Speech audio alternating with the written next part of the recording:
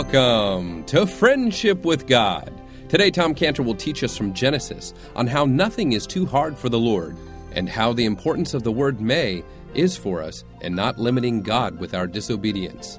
This message is available for free download at friendshipwithgod.org and also available for free on iTunes through the Friendship with God podcast.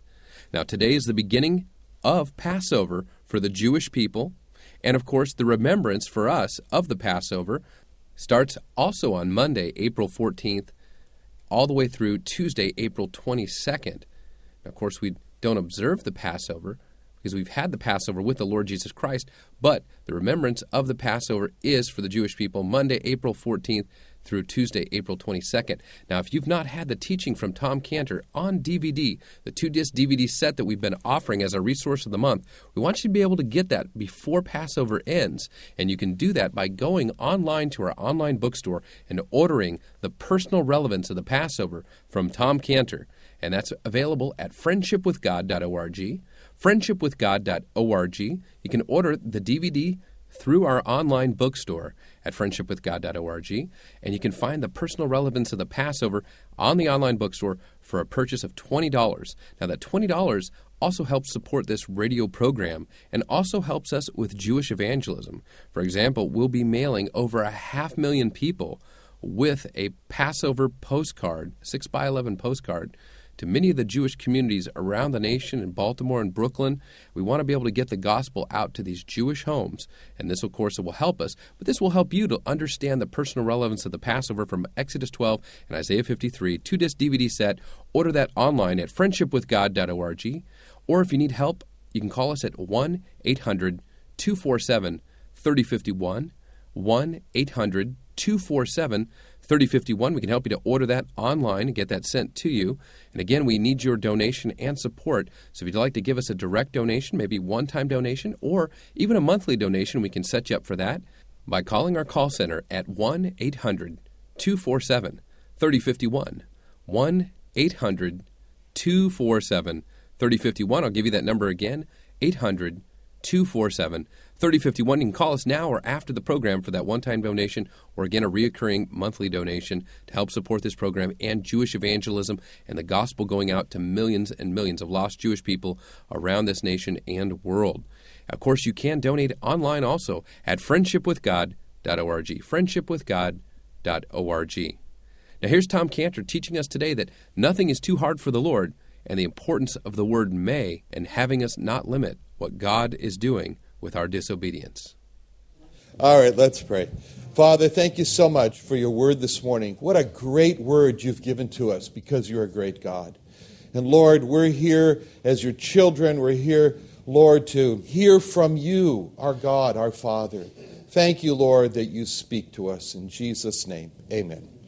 Genesis chapter 17. So if you'd follow along here, where it says in Genesis 17:1 that Abram was 90 years old and 9, the Lord appeared to Abram and said unto him, I am the Almighty God, walk before me and be thou perfect. And I'll make my covenant between me and thee, and will multiply thee exceedingly. And Abram fell on his face, and God talked with him, saying, As for me, behold, my covenant is with thee, and thou shalt be a father of many nations. Neither shall thy name any more be called Abram, but thy name shall be called Abraham.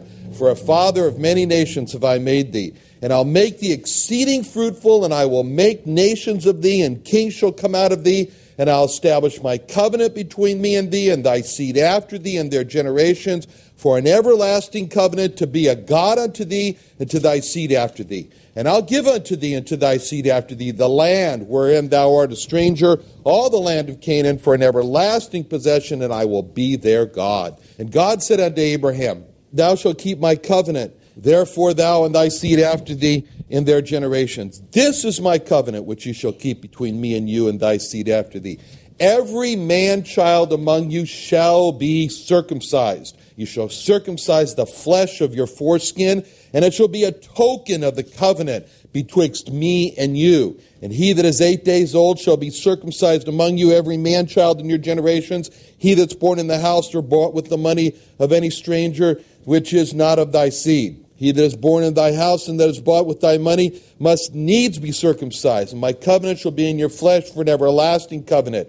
And the uncircumcised man whose flesh of his foreskin is not circumcised, that soul shall be cut off from his people. He hath broken my covenant. And God said unto Abraham, As for Sarai thy wife, thou shalt not call her name Sarai, but Sarah shall her name be. And I'll bless her, give thee a son also of her. Yea, I will bless her, and she shall be a mother of nations. Kings of people shall be of her. And Abraham fell on his face. And Abraham fell on his face and laughed and said in his heart, Shall a child be born unto him that's 100 years old? And shall Sarah that is 90 years old bear? Okay, now, this is a wonderful passage here. In our last study, we saw this chapter and opens with with an all-important revelation. It's a new name for God. This God is now has this name of Almighty God or El Shaddai. And from this name blossoms out everything that's going to happen in this chapter, which are promises, one after the other. And these promises that God is making here are so unlikely to happen that the only way that Abraham could accept these promises, could believe these promises, could embrace these promises, as a matter of fact, was only if he first came to accept, believe, and embrace God's name here of El Shaddai, the Almighty God. And that's the statement in verse 1, which is so important for the rest of the chapter because it's a foundation for everything that's going to happen in the rest of the chapter. You know, the promises that God is going to make in this chapter, they can only happen if Abraham believes that he is El Shaddai, the Almighty God. You know, I was thinking about this in regard to our Creation Museum in Santee, because there are people who come to our museum and they're not believers. They just flat out don't believe the Bible's clear statement that God created the heaven and the earth and animals and man, and this all took place within a time frame of a literal 6 24-hour periods. They don't believe that the Bible says that God created the animals and the heaven and the earth and man about 6,000 years ago. And they come up with all kinds of arguments. And you can see it when they come in the door. You know that they're loaded. They're loaded with their arguments. It's obvious. And they come and it's going to be about the carbon, organic material with the carbon-14 dating. And it's going to be about the non-organic material, the rocks and the isotope dating. And it's going to be how many light years away certain stars are. And it's going to be how obvious it is that millions of years of evolution have taken place because of the similarity in the genome of the genes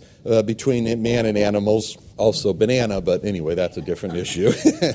And so sometimes I speak to these people, and I always am thinking to myself, you know, what is the best answer for all these arguments? And there are the individual arguments, you know, about how evolution takes more faith and believing in creation and so forth. But I was looking for just that one simple argument that just addresses all those arguments that are brought. And it came to me, there's one simple argument that adequately answers any argument that a person could have against the Bible's clear claims that the heavens and the earth and the animals and the man were created during the period of 24-hour days about 6,000 years ago. And that argument is so adequate that as soon as I saw it, and so simply stated, that we made a 3-foot by 2-foot bronze plaque as the counter-argument. And it's the first thing you see when you open the door, it should be, of the Creation Museum. We mounted it right there. And that plaque stands there, and it just says, really what this plaque is really saying is that, look, before you say any argument against the Bible's claim that, you know, all these things happened in 24-hour periods about 6,000 years ago, before you come, just look at this one statement. Because this one statement answers every argument that's against what the Bible claims happened in the creation. And it's a statement that God made to Abraham. And it's a statement that God made to Abraham about the same subject that we're dealing with here, studying in this chapter.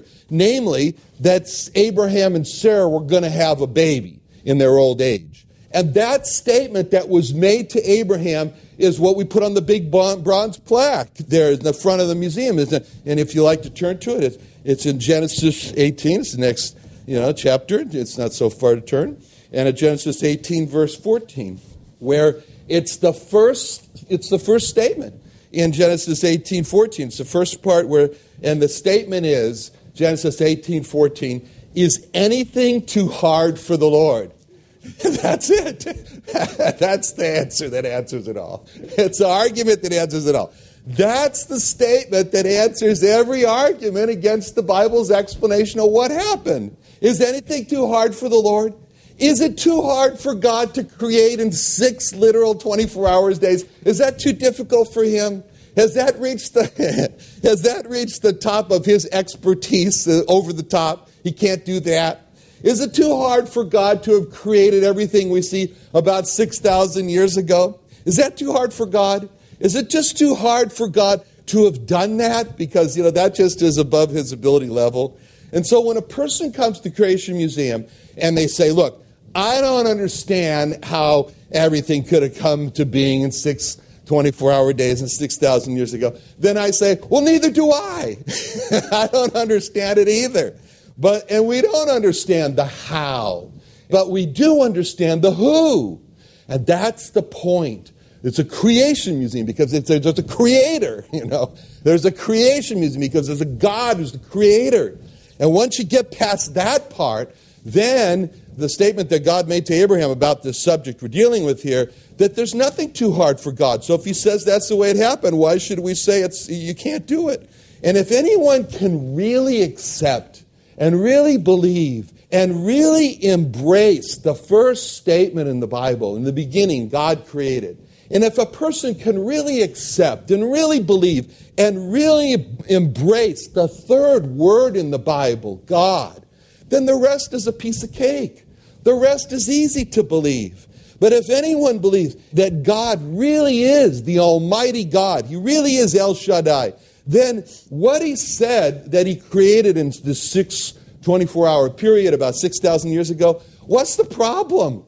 And so just like people who come to the Creation Museum with their arguments, that Abraham had a lot of arguments too in the back of his mind. In this part of the chapter, he was smart enough to not say them, of course, but also not say them in his heart. Later he does that. But anyway, Abraham had a lot of arguments in the back of his mind. How could this be possible for a couple that's nearly 100 years old to have a baby? And so just like we put our bronze plaque in the front of the Creation Museum to make the statement, before you bring any argument, before you say anything against this, just look and believe this, that God is, and there's nothing too hard for God. And so God put up his bronze plaque in the front of the promises of this chapter that he brings to Abraham about having a baby. And God's big bronze plaque reads, I am the Almighty God. I am El Shaddai. And so just as the bronze plaque is in the front of our Creation Museum to answer every argument, that's God's statement to Abraham that answers all the arguments. Say, Abraham, you have no problem accepting my promises to you as a centenarian, if there is such a word, I think there is, centenarian who's going to have a baby because I'm El Shaddai. Abraham, you have no problem believing my promises to you that as a centenarian you're going to have a baby because I'm El Shaddai. Abraham, you have no problem embracing my promises to you as a centenarian is going to have a baby because I am El Shaddai. And so in the same way, when God says to you and he says to me, our sin debt has been paid on the cross by the Lord Jesus Christ. And that our great enemy his head was crushed, as he promised in Genesis 3:15, on the cross. And that we will be raised from our graves of dirt in the resurrection. And that we have a home in heaven that's waiting for us. With Abraham, we have no problems accepting those promises because the Lord Jesus Christ is El Shaddai. He's the Almighty God. And with Abraham, we have no problems believing those promises because the name of the Lord Jesus Christ is El Shaddai. And we have no problem with Abraham embracing those promises because the name of the Lord Jesus Christ is El Shaddai. So, Something very, very important was on the line here. And we see it, again, looking in the next chapter, in chapter 18. We're going to look at a verse that we have looked at already, but there's a word in there that we didn't focus on before, and I want you to look at that in Genesis 18:19. 18:19 there, you'll see that, you'll recognize we covered that before. But this is a verse where God is speaking to himself, really, and he says, shall I hide from Abraham the thing that I'm going to do? And he says here, for I know him, he will command his children, you remember we studied this, and his household after him, and they shall keep the way of the Lord to do justice and judgment. The Lord may bring upon Abraham that which he hath spoken of him. And there's a very important little word in that verse there, and it's the word may. Do you see that? It's the word may, that the Lord may bring upon Abraham that which he had spoken. God said about Abraham that he knew him. He knew he was going to do certain things. He tells us what those things are. He said he's going to command his children. He's going to command his household after him. He's going to make sure they keep the way of the Lord. He's going to make sure they do justice and judgment. And then God said, because he knew Abraham was going to do all those things, then God said, I may bring upon Abraham that which he has spoken of him. God uses this very important word, may. It's very, very important that what God has said here when he says the word may. Why? Because what this means is that if Abraham did not do these things that God knew he was going to do, but if he didn't do that, then that's where that word may is very important. It's all important. You can almost call it the doctrine of God limiting himself, the God's may doctrine, because this doctrine of God's may or God limiting himself can be seen when King David was reviewing the history of Israel. And he's looking over this history of Israel, of the Jewish people, and he's looking back. There's books that have been written about God and the Jewish people, or God and the Jews, and so David is doing that too. And he was the first one anyway. But he looks back over the Jewish people and the history, and he begins to see certain patterns that emerge. And if we study history of the Jewish peoples in the history in the Bible, we see certain patterns that emerge. Normally when we see these patterns as we're reading and we do something like this, oh no, not again. So David has one of these, oh no, not again moments. And it's in Psalm 78. And if you turn to that, it's very interesting in David's review of the history of the Jewish people, in Psalm 78, when he sees this pattern, and it's his, oh no, not again. And it's Psalm 78, verse 40 through 41. And what's happening here is that David is looking back over the history in the writings of Moses' books, about what happened during that 40-year period when they were wandering around in the desert, in the wilderness, in the desert. And in Psalm 78, verse 40, he makes a comment about the pattern that he says. And the comment is this: how often did they provoke God, provoke him in the wilderness, and grieve him in the desert? Yea, they turned back and tempted God, and limited the Holy One of Israel. So this is the pattern that David sees. He looks at this and he says, this is a very disturbing pattern of my people. That's what David says. That's what I say about my people too. It's a very disturbing pattern.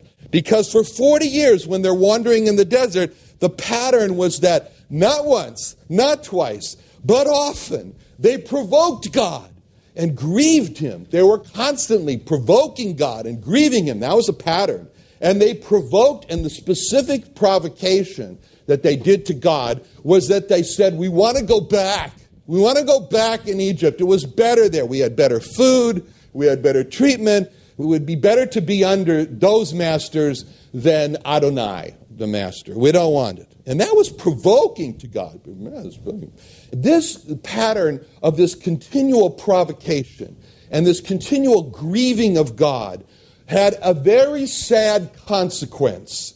And this consequence is stated in this verse. You notice where it says, they limited the Holy One of Israel. How could the Jewish people limit the Holy One of Israel? I mean, God is sovereign. How can they limit God and His sovereignty? Doesn't God do what He wants because He's sovereign? See, this is the doctrine of God limiting Himself. Because what is here is that God wanted to do so much for the Jewish people. But God limited Himself to only do for them if they believed and if they obeyed Him. That's how God limited Himself. And because in the wilderness they would not trust and obey, they limited the Holy One of Israel. And this was very frustrating for God. And God expressed this frustration with being limited by their unbelief and their disobedience. And turn, if you would, to the Psalm 81, a couple of Psalms. Psalm 81, verses 8 through 16. Because this portion here is the heart of God expressing His frustration over the pattern that was spoken of in Psalm 78. So here it starts off with these famous words, Shema. Here is the Shema. Here, the most famous prayer among Jewish people is Shema Yisrael, is Deuteronomy 6:4. Well, this is another Shema. It's not a Shema Yisrael. It's a Shema Ami, a Shema, hear, O my people. And he says, I will testify unto thee, O Israel, if thou wilt hearken unto me. There shall be no strange God in thee, neither shalt thou worship any strange God. I am the Lord, thy God, which brought thee out of the land of Egypt. Open thy mouth wide, I'll fill it. But my people would not hearken to my voice, and Israel would none of me. So I gave them up unto their own heart's lusts, and they walked in their own counsels.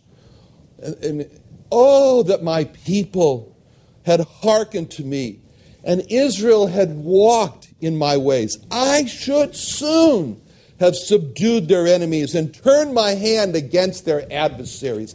The haters of the Lord should have submitted themselves unto him, but their time should have endured forever. He should have fed them also with the finest of the wheat, and with honey out of the rock should I have satisfied thee. So, you can feel, when you read this, you can feel God's frustration in this verse. He starts out by crying, my people, hear, O my people.